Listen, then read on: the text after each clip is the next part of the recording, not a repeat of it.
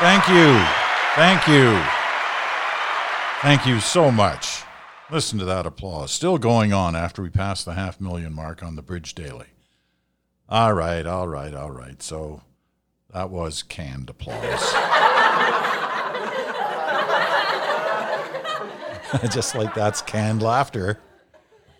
Oh, boy.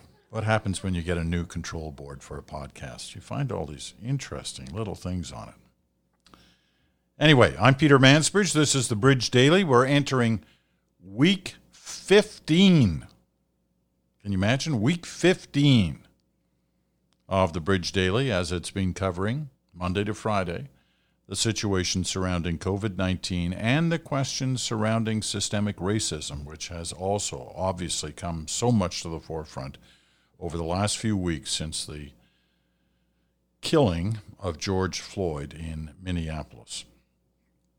So let's bring you up to date on a few things. On today's broadcast, everything is related on this day to COVID-19. And there are a number of new developments, and I want to touch base on them. You know that I have been a big proponent of Angela Merkel and the way she has run things in Germany in terms of how they have been dealing with the pandemic. Well, we should also mention when things aren't quite going the way that they were hoping for. And this has not been a good past few days for the German government. There have been spikes in the numbers of cases reported, the number of positive cases reported, and much of it seems to be traced to a major outbreak at a slaughterhouse in Germany. The outbreak near Gütersloh was first reported last Wednesday when 400 workers were tested positive. In 2 days, that number doubled to 803, and it hasn't been going well since then. So they are in a major lockdown mode in those areas and trying to contain what has been a major outbreak of the coronavirus in Germany. So obviously we wish them luck on that front. Moving on to a couple of interesting pieces that I saw over the weekend. The Economist has a piece on the science behind social distancing measures, which are sometimes more considered as guidelines than stringent rules.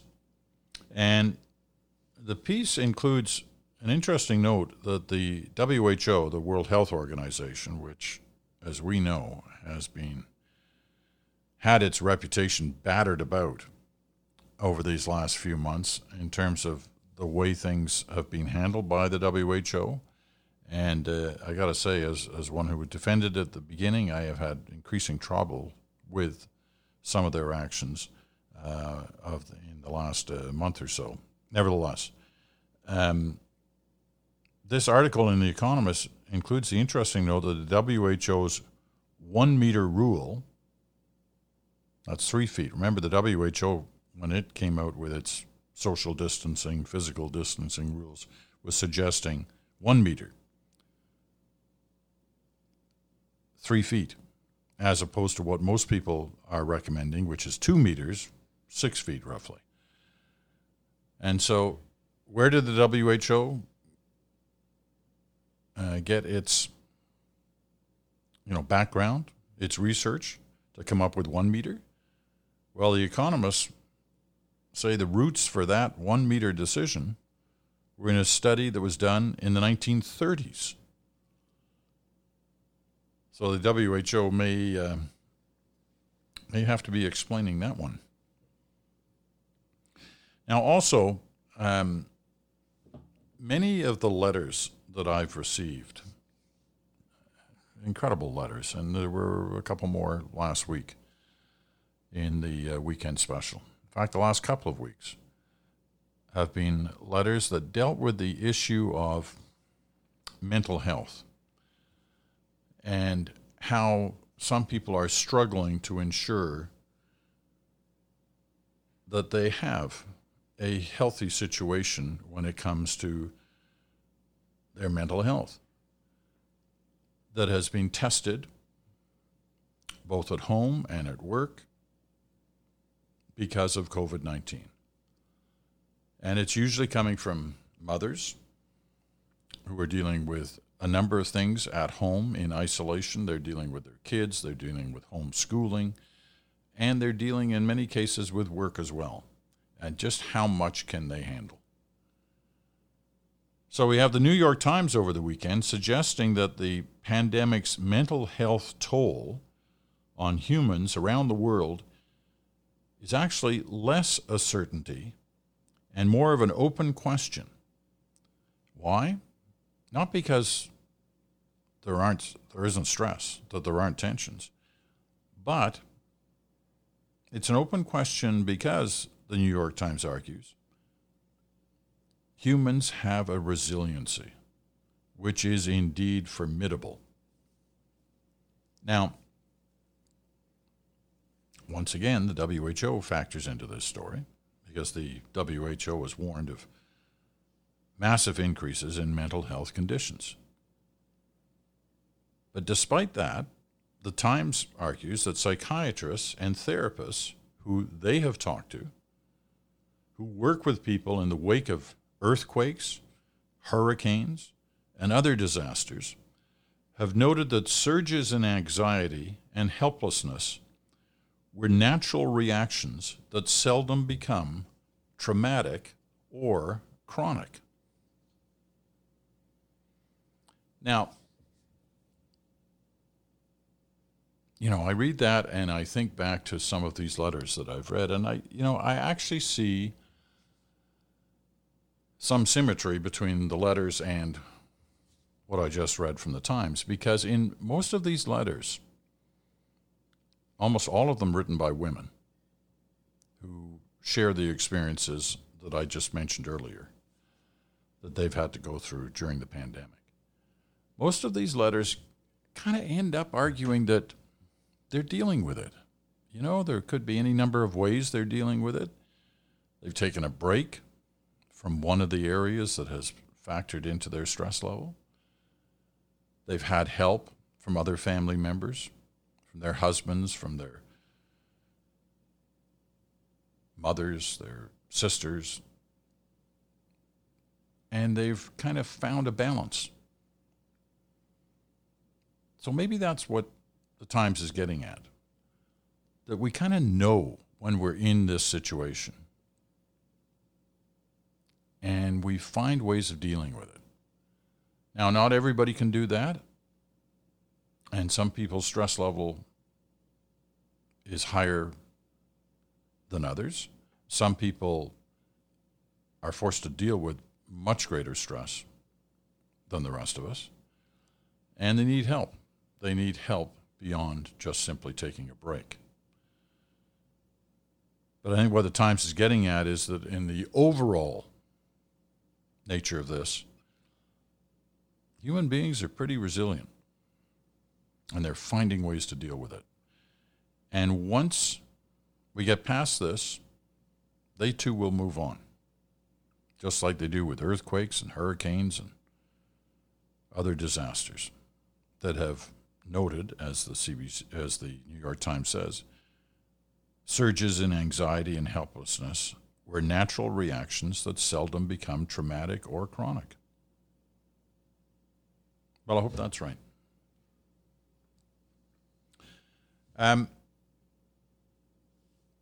Here's one that deals with diet, and it was in the Washington Post. The Post shares that McDonald's has adjusted its offerings on the menu after the impact of the coronavirus has shown significantly reduced consumer demand for dining out. Okay. So how exactly, Washington Post, has McDonald's adjusted its offerings on its menu? Well, this is what the Post says. More comfort food as Bacon McDouble. Now, I have no idea what a Bacon McDouble is, but I assume it's a lot of bacon. Apparently that's on there. That's on the adjusted menu. Vanilla ice cream cones. I know what those are. Apparently people are liking those. And chocolate chip cookies. You know, I have a number of weaknesses in life. Chocolate chip cookies are right up there, near the top. As much as I swear I'm not going to have another chocolate chip cookie because it's not good for me, I can't walk past a chocolate chip cookie. You know, I'm in Toronto today. Last night, when I left Stratford, I saw in a cupboard that Cynthia had just bought a bag of gluten-free. She's gluten-free, which is getting better and better tasting all the time now, gluten-free products. They used to be awful. They're pretty good right now. Anyway, I saw she just bought a bag, and it was kind of positioned in the cupboard so as I wouldn't see it, of gluten-free chocolate chip cookies. You don't know how hard it was to walk past that bag and not break the seal and open it. Anyway, I digress. That's on the comfort food adjusted menu. Bacon McDouble, vanilla ice cream cones, and chocolate chip cookies are making a comeback. But yogurts, salad, and grilled chicken's return have been postponed. All-day breakfasts are also eliminated. Now, I don't know whether this is on the Canadian McDonald's menu as well. Clearly, the Post is talking about what they see in the States. But those are some significant changes, especially when you get to the healthy things like salad, yogurt, unless it's the chocolate chip yogurt, and grilled chicken. Those are being postponed. All-day breakfasts eliminated. Not sure how healthy all-day breakfasts are. Anyway, moving on. Okay, here's the last topic for today. And I found this, I saw this last week. I've been waiting for the moment to use it. I find it really quite fascinating. It was in the Atlantic. And it's written by Khushbu Shah. The headline is, "When Your Family Spreads Misinformation." In times of crisis, family group chats can become dangerous platforms for the spread of false claims. And when I saw that headline, I thought, oh boy, here we go again. But then when I read it, I thought, okay, I get it. I see the issue here. And I think there's some truth in it. And I started thinking back on my own personal experiences of family gatherings over the years, and how you're kind of more accepting, because it's family, of things that are said around the dinner table, even when you know them to be either not true or conspiratorial, how you kind of let it pass. But how dangerous that is in this moment. So here's what I'm going to read the first couple of paragraphs from Khushbu Shah's article in The Atlantic. It's pretty good. I mean, it's good in the sense that he's got a flair. One morning in April, I woke up to 77 alerts from my family WhatsApp group. Now, I don't know whether you know what WhatsApp is. And as borderline as I am on social media, I actually have a WhatsApp account, and it's handy to have, and you can create, your own groups if you want. And in this case, it's a family WhatsApp group, so all members of the family see it, and they're the only ones who see it. One morning in April, I woke up to 77 alerts from my family WhatsApp group. Usually, that many messages mean only one of two things. Either it's someone's birthday, or someone has posted a video of their child singing a classical Indian song. This time, though, my family was talking about the coronavirus. One relative had sent a chart ranking the virus in less lethal than a dozen of other diseases, and implying that it was not a global pandemic. Another had posted a video of a Gujarati-speaking man in scrubs telling people that a reliable, free coronavirus test involved holding one's breath. If you don't cough after the first 3 seconds, you don't have coronavirus, he said. An aunt sent a message suggesting that everyone build immunity by drinking warm, turmeric-infused water with ginger. Psychologists have found that people are quicker to share unverifiable information with those closest to them, and they are more likely to believe fake news when it's sent by friends and family. These factors can turn family group chats into dangerous platforms for the spread of misinformation.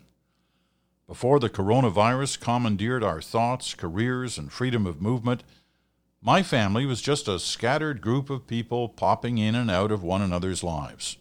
We rarely discussed politics or climate change, and the most intense arguments occurred when parents attempted to outdo one another with pictures of their children skiing or running a half marathon.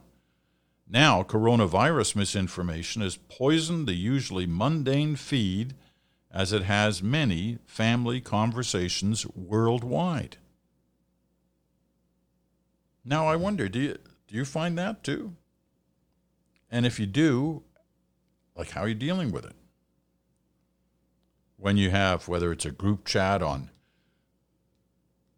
WhatsApp or whether it's a group discussion on Zoom, and the family gets together and you all sit around and talk virtually, remotely, or in the cases that we're seeing in some areas now today, where your get-togethers are okay. Small, but they're okay.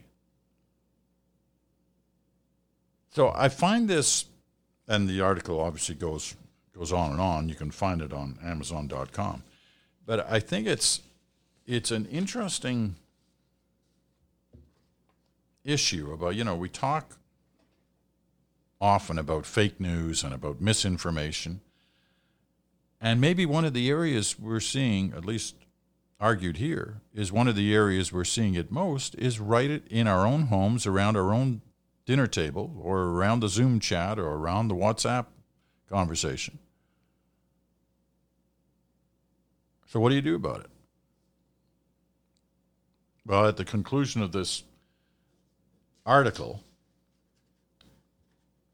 Khushbu Shah writes, to squelch the spread of misinformation, family members will have to be proactive in flagging fake news in group chats, even if it leads to uncomfortable conversations with loved ones. One of my family told me that she has noticed many members of the younger generation taking on the necessary responsibility of pushing back against misinformation sent by older relatives. Now, I get that kind of pushback in conversations we have around the table from my son. Not about misinformation, about any number of things. And I think the younger generation, as we've witnessed, especially in this last month, are not shy about letting their feelings be known. And they're finding different ways to show that. And whether it's in a protest march or whether it's around the dining room table, good for them. We are living through a moment. We are living through a huge moment in history. And a lot of it is generated by young people who want change. And we have gone through a number of periods of the last couple of years of change. The Me Too movement was change. The push for social justice, equality, the end to systemic racism. Any movement movement on those issues will be huge change in the way we live. And at times of change, you need strong voices. And you need strong voices who are willing to speak up. And if that causes some uncomfortable situations around the family table, well, then it causes uncomfortable situations around the family table. And we all have to be big enough and mature enough to learn from that. All right. You may have thoughts on any of these things. And as always, I'd love to hear them. The Mansbridge Podcast at gmail.com. The Mansbridge Podcast at gmail.com. A lot of what you're seeing in the news in the last few days as it comes to the coronavirus has not been positive in terms of the worldwide situation. More cases than ever worldwide. The death tolls keep going up. The situation for our neighbors to the south is not good. Not good at all. More states now with rising numbers than states with numbers that are dropping.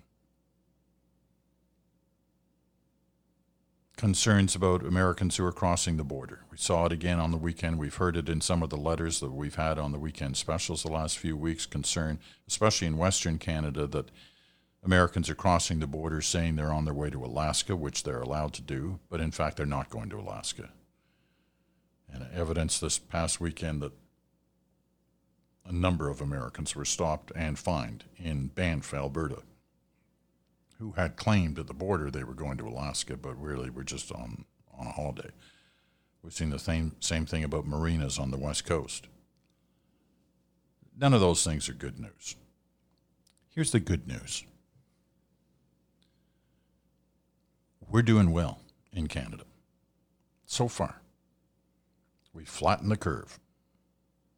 Numbers have gone down dramatically from coast to coast to coast. That's good. Just in Ontario today. Ontario, where, the country's most populous province, where a couple of weeks ago it was regularly over 400 new cases a day. Today, once again, below 200. I think the lowest there's been since mid-March, 160, I think it was, of new cases. But far more cases resolved than new ones created. That's all good news. Quebec, as terrible as the situation has been there, so far, they went back to school in Quebec a couple of weeks ago. So far, there have not been issues surrounding that.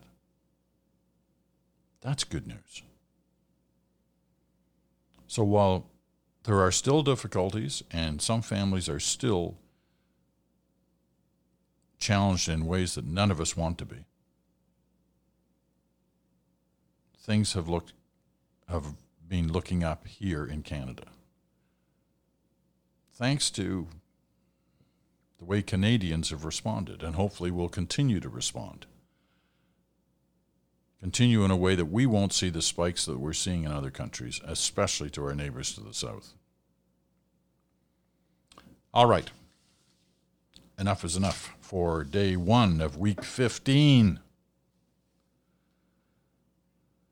I'm Peter Mansbridge. This has been the Bridge Daily. What do you want to go out with? Do you want to go out with laughter? Do you want to go out with applause?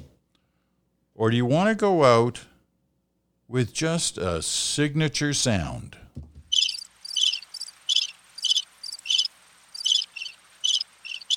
That's a signature sound. That's nice. I like that. How about this? That was pretty good, too. All right. We'll be back in 24 hours.